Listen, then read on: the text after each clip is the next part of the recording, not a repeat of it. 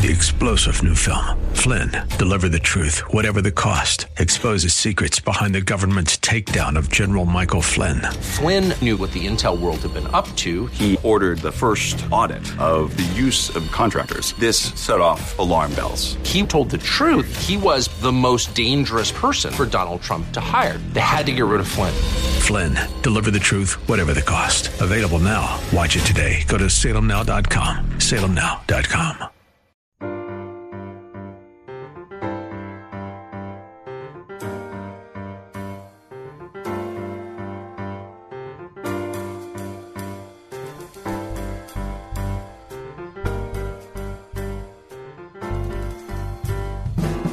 Welcome to His Life Revealed with Pastor Todd Granger of His Life Fellowship in San Antonio, Texas.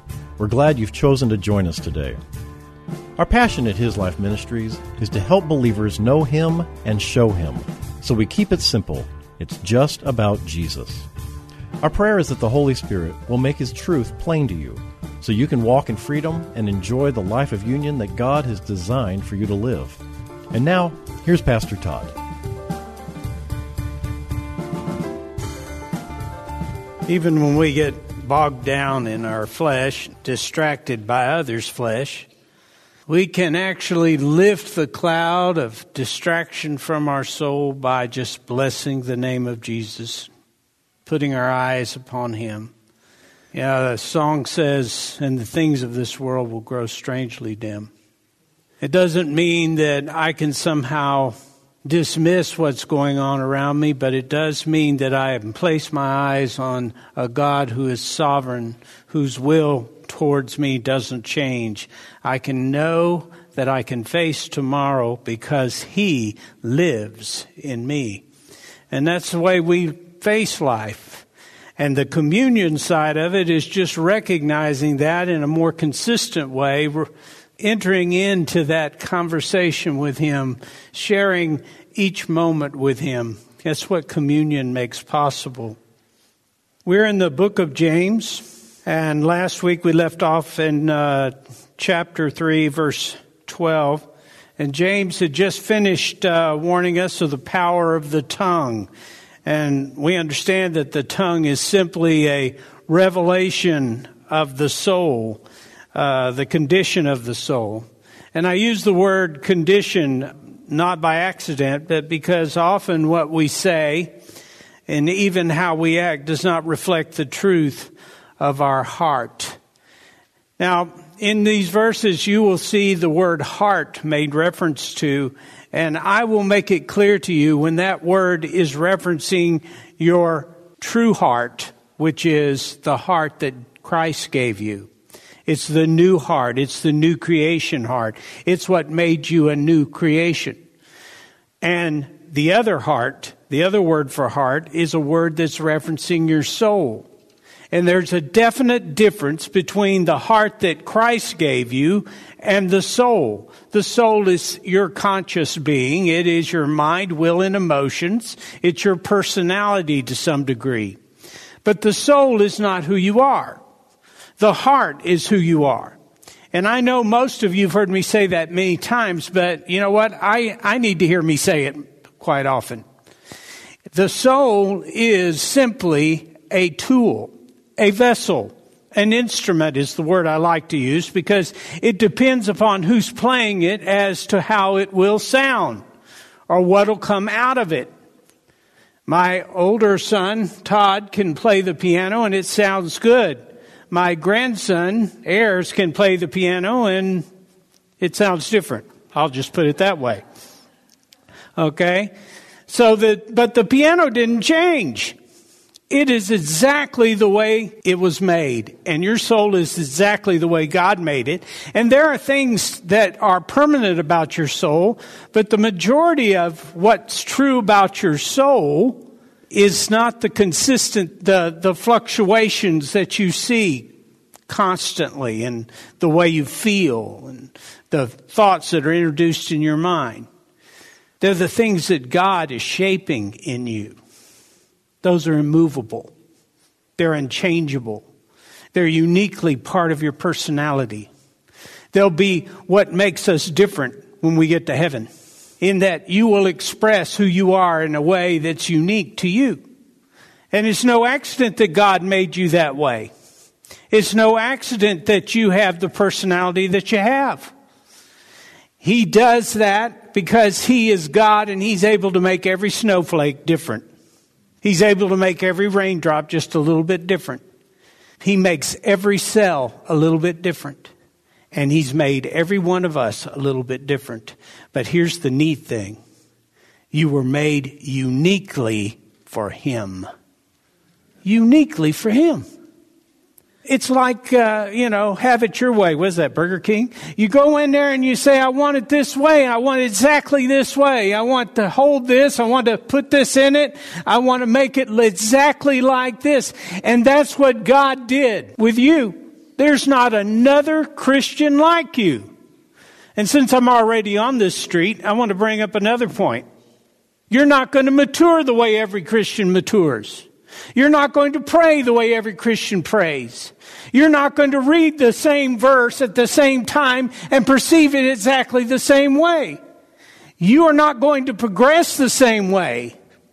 Nothing about you will be identical to somebody else, and God made you that way. So quit allowing the accuser to condemn you because you don't look exactly like somebody else, or pray exactly like somebody else, or sing exactly like somebody else.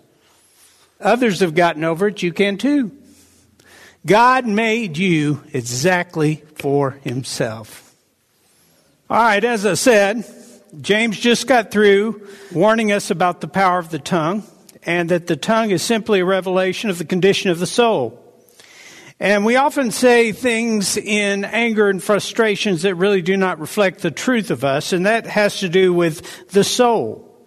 The problem with that is that once something is said, it can't be unsaid. And we don't know what we have said may have affirmed a lie the enemy seated within our minds, and it may affirm a lie in another person's soul through our words. Now, don't be thinking you're like God in that respect. God's mercy is greater than your ability to mess up somebody's day. His grace is greater than the mistakes that you make. But we need to be mindful that there's a reason that He says to guard your words, to guard your tongue, not to speak just because you can.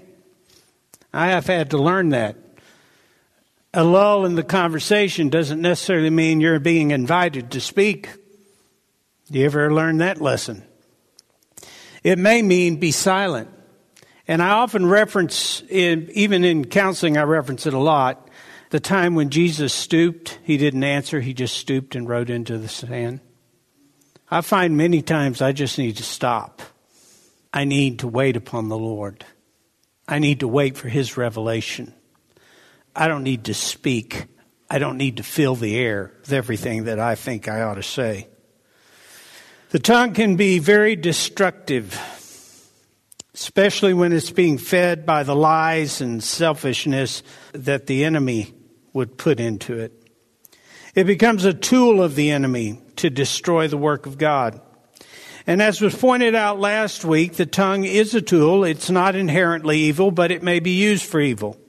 And it is at the command of the mind, and the mind that is not being renewed with truth, a mind that has been passively allowed to feed on the lies of the enemy, the distortion of the world, and follow the carnal appetites of the flesh, is a corruption both to its soul, and the soul of the person who's using it, and to the one who's listening to it through the tongue. Now, we can listen to someone and tell what they've been feeding on, can't we? We really can. It's kind of like people who've been eating onions and garlic. We can readily tell they've been eating onions and garlic. And they're not offended by it because they've grown used to it. I know my wife made a dish that required onions the other night, and she put it in a container and stuck it in the refrigerator. And I got up the next morning, walked in the kitchen, and it's like the whole place just stunk. Some of you like onions, I know. I don't. And it just stunk of onions. And I opened the refrigerator, and it was like opening the crypt. It just hit me dead in the face. You know, it was just this powerful onion smell. And immediately I questioned, I said, what did you put those onions in? She says, oh, it's in a Pyrex dish with a snap on top. I said, well, that thing ain't snapping, I can tell you. And we put it in a Ziploc bag and the Pyrex dish, trying to cut that thing off. It was just so offensive. But, to me, okay? But I can tell the way people talk, particularly in counseling, and then just standing in the checkout line, you can tell what people have been feeding on. You can hear the mindset that they have because of what they've been listening to. Now, like breath that's a little bit off, foul, we can know that somebody's been eating at the enemy's table, can't we? We can know it pretty quick. It's not my intention to try to re-preach last week's message, but it's going to help us have some context as to why James is moving in the direction he's moving from one section to the next. And I want you to remember that James is discipling these Christians. He's discipling these Christian Jews, the Jews of the dispersion, which means that they are scattered all over the Roman Empire. All right? Because of the persecution. And what he has written is a letter that has to do with discipleship. And he is addressing the problems, not that he sees, because James is not omnipresent, but that the Spirit of God sees within the churches. And the first thing, first rattle out of the bag is that, you know what? Faith without works is dead. It's one thing to walk around telling everybody what you believe. It's something else to live it. You got to go beyond your profession of faith to the absolute execution of all that God has put in your heart to do, obedience. And we're going to see today, we also talked about the tongue, because obviously that was a problem in the early church. A lot of yammering going on. And most of it, or a good bit of it, was ungodly. And he addressed that. He said, don't you know? And now he's going to address wisdom. And wisdom is not what we think it is most of the time. Because when we hear wisdom, we think of intellect. We think it's a function of the mind. Or we see some sage with long flowing white hair and a long white beard giving out all kinds of stuff. We think that's wisdom. No, not necessarily. In fact, most of those guys are speaking foolishness. Right? So today we're going to discuss what wisdom is. And James has progressed step by step, bringing them along in discipleship as to what it is to live the Christian life. And he's basically telling them it's time to discipline your souls, guys. The reason you are such a mess, and you're blaming it on your circumstances, you're saying, oh, everything's coming at us, so we can't hardly be expected to get it together. And yeah, we're running back to the temple because we don't want to be persecuted, but who can blame us? All of these things are decisions that are made in the soul, a soul that is a complete mess because of years of undisciplined living, years of forsaking truth, years of living partly to their faith and partly to the world. And now the soul is a very scary place for them. I see a lot of parallels, a whole lot of parallels. In light of that, the Spirit of God is continuing with his discipleship. And when I was reading all this stuff, I was reminded of a verse in Hosea. I know it's probably not one of your go-to books, but it's really, really a good book. And God addresses the condition of the people through this prophet Hosea. And in Hosea chapter 4, verse 6, he says, my people are destroyed for lack of knowledge, because you, the priestly nation, have rejected knowledge. I will also reject you, that you shall have no priest to me. Seeing you have forgotten the law of your God, I will forget your children. Now let me give you the context.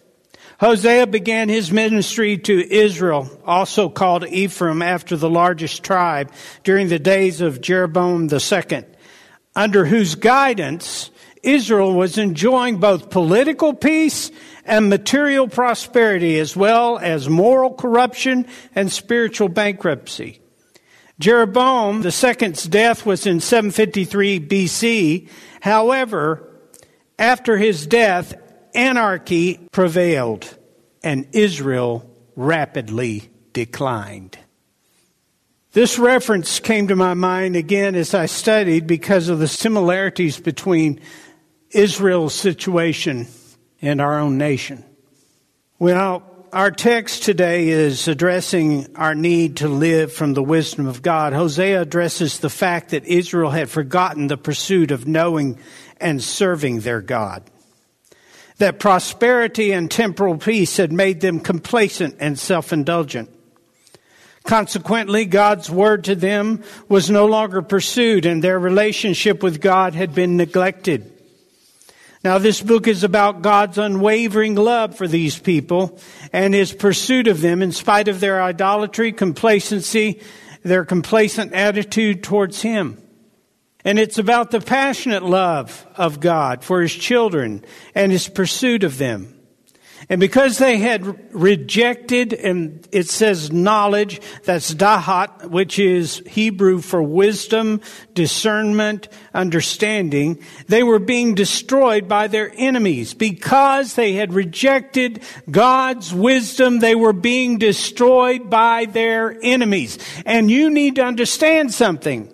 This is not just speaking about the enemies in the temporal world. It is talking about the enemies of their souls. And that destruction didn't begin when the economy began to fall apart, when anarchy took place. That destruction began when they began to forsake the things of God. That erosion was taking place when they walked away from worshiping Him, from pursuing Him, from making Him the priority of their life. And when that erosion takes place, then the rationalization sets in, justification sets in. All kinds of things begin to take place where suddenly the wrong doesn't seem quite so wrong. And the right seems way out of place. Dated, irrelevant. God pursues them. God desires to share His heart with His children. He longs for them to discipline their souls and to walk with Him in obedience. You know, as a father and a grandfather, I have some idea what it means to want to share wisdom with your children, which is something that should be born out of love, not out of a need for affirmation from your children. A lot of that's going on these days. It's born out of a desire to nurture, to protect them, to show them your desire for them, to show them your love for them. And when you offer wisdom, when you allow yourself to give them instruction and all of those things, you do it out of a sense of love for them. It's easier to ignore it. It's easier to run away from the possible rejection of a temper tantrum. It's easier to set aside the responsibility and say, I'll get to it. But a loving father or a loving mother won't walk away, won't ignore, won't take the easy road. Why? Because they're not concerned about whether or not they'll be accepted or rejected in the moment. They're concerned about maturing. They're concerned about nurturing. They're concerned about what the world's going to look like for that little boy or girl. That's true parenting. And it is not possible for the flesh. The flesh is always having children in order to affirm who they are, in order to extend who they are for their posterity. But the Spirit of God sees children as stewardship. And the child of God recognizes that they have children because of the hand of God gifting them that life for however long. God gifted them that life. And He didn't give it to them because they were so smart. I know, I'm a witness to that. He didn't give it to them because they were so wise. Again, I can say amen. He gave them that child because he knew that he could direct his wisdom, his love, his discipleship through that personality to that little personality. That what he wanted to shape in them, he could bring through you. And you know what, parents? You're the perfect parent for that child because you're the parent. God planned it that way. All right, let's look at our text for today, James chapter 3, verses 13 through 18. And if you don't mind, please stand with me while I read. Who among you is wise and intelligent? Let him by his good conduct show his good deeds with gentleness, humility, and true wisdom. But if you have bitter jealousy and selfish ambition in your hearts, do not be arrogant. As a result, be in defiance of the truth. This is superficial wisdom. This superficial wisdom is not that which comes down from above, but is earthly, secular, natural, unspiritual, even demonic. For where jealousy and selfish ambition exists, there is disorder, unrest, rebellion, and every evil thing and morally degrading practice. But the wisdom from above is first pure, morally and spiritually undefiled, then peace-loving, courteous, considerate, gentle, reasonable, and willing to listen, full of compassion and good fruits. It is unwavering, without self-righteous hypocrisy and self-serving guile. And the seed whose fruit is righteousness, spiritual maturity, is sown in peace by those who make peace by actively encouraging goodwill between individuals. May God bless the reading of His Word. You may be seated. Now, again, James has already taught that faith is evidenced by works. And this goes to a principle that we teach here quite often. And that is that in the living out of it, you know it. You don't know it by reading it and just reading it out of the Bible. You don't know it because one day God just zapped you and suddenly you had great understanding. You don't know it because you read a certain commentary or you studied it in the Greek. You know it when it becomes life to you. That's when you know it. That's truly knowing it. And that's what Paul talks about in Ephesians. So whenever we take what God has shown us and live it out, which we will do. We will do through our lives. There are things that we know about and there are things that we know. We know a lot about God, but then we know God through an intimate relationship through Jesus Christ. But there are things we know about God that we don't know yet. And through the process of living life, we're going to come into the fullness of knowledge. Now, you won't know it all in this lifetime. You will eventually know a good bit of it as you live out through eternity, but you won't know of it through this lifetime. You will know the things that God wants to perfect in you. That's what you will know. So if you need to know God's provision and its consistency, then you're going to know the need for God's provision and its consistency. You're going to know the basics. You're going to know love. You're going to know charity. You're going to know all of the things that He wants you to practice. You're going to know because you'll have an opportunity to practice them. The fruits of the Spirit you're going to know because He will express that either through you or by you if you will yield to Him. Those things are knowable. But there are some things that aren't knowable yet. All right? And some things that aren't knowable at all. All right. James has already taught us about faith as evidenced by works, where the fruit of the Spirit is displayed in obedience. You don't know the fruit of the Spirit apart from obedience. Then in continuation, James writes of the evidencing of a life of faith through the controlling of the tongue.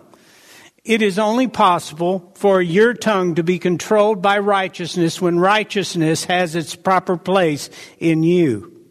Now he is writing concerning our need to allow the wisdom of God to inhabit our minds.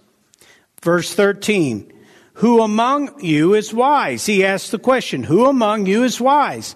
Let him by his good conduct show his good deeds with the gentleness and humility of true wisdom. Okay, godly wisdom is not an intellectual pursuit. And I think I brought that out at the beginning. If it were, then your knowledge of God would be limited by your intellectual capacity. But godly wisdom is not just knowing about God. And remember that James is writing to believers, and this is his rhetorical question. And it is an attempt to get them to examine the spiritual condition of their soul. What is your wisdom based in? If he's living his life through you, wisdom is exuding from your being. That's what's going on. Wisdom is not a piece of knowledge, a bit of information. It is literally the life of Christ. He is our wisdom. Thank you for joining us for His Life Revealed with Pastor Todd Granger. This program is the radio ministry of His Life Fellowship in San Antonio, Texas. If you'd like to know more about us, visit us on the web at hislifeministries.org or on Facebook at His Life Fellowship. We would love to have you join us for worship. We meet on Saturdays at 5 p.m. at 1307 Blanco Woods, at the corner of Blanco Road and Blanco Woods, just inside Loop 1604. Also, if you would like to help support this ministry, you can send your tax-deductible donation to His Life Ministries, P.O. Box 1894, Bernie, Texas, 78006.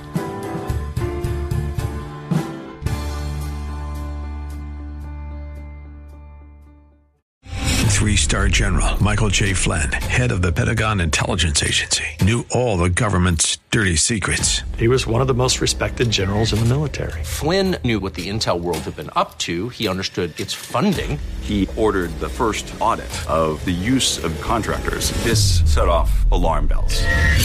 The explosive new documentary, Flynn, Deliver the Truth, Whatever the Cost, uncovers the facts behind this scandal. Flynn told the truth. He was the most dangerous person for Donald Trump to hire. I find out the worst enemy that I'm going to face in my life is right here in America. They took my assessment and they wanted me to change it. And I was like, I'm not changing it. They had to get rid of Flynn. With in-depth interviews, archival footage, and never-before-seen personal records of the man behind the headlines. I just felt like I was drowning. Flynn, Deliver the Truth, Whatever the Cost. Available now. Watch it today. Go to salemnow.com. salemnow.com.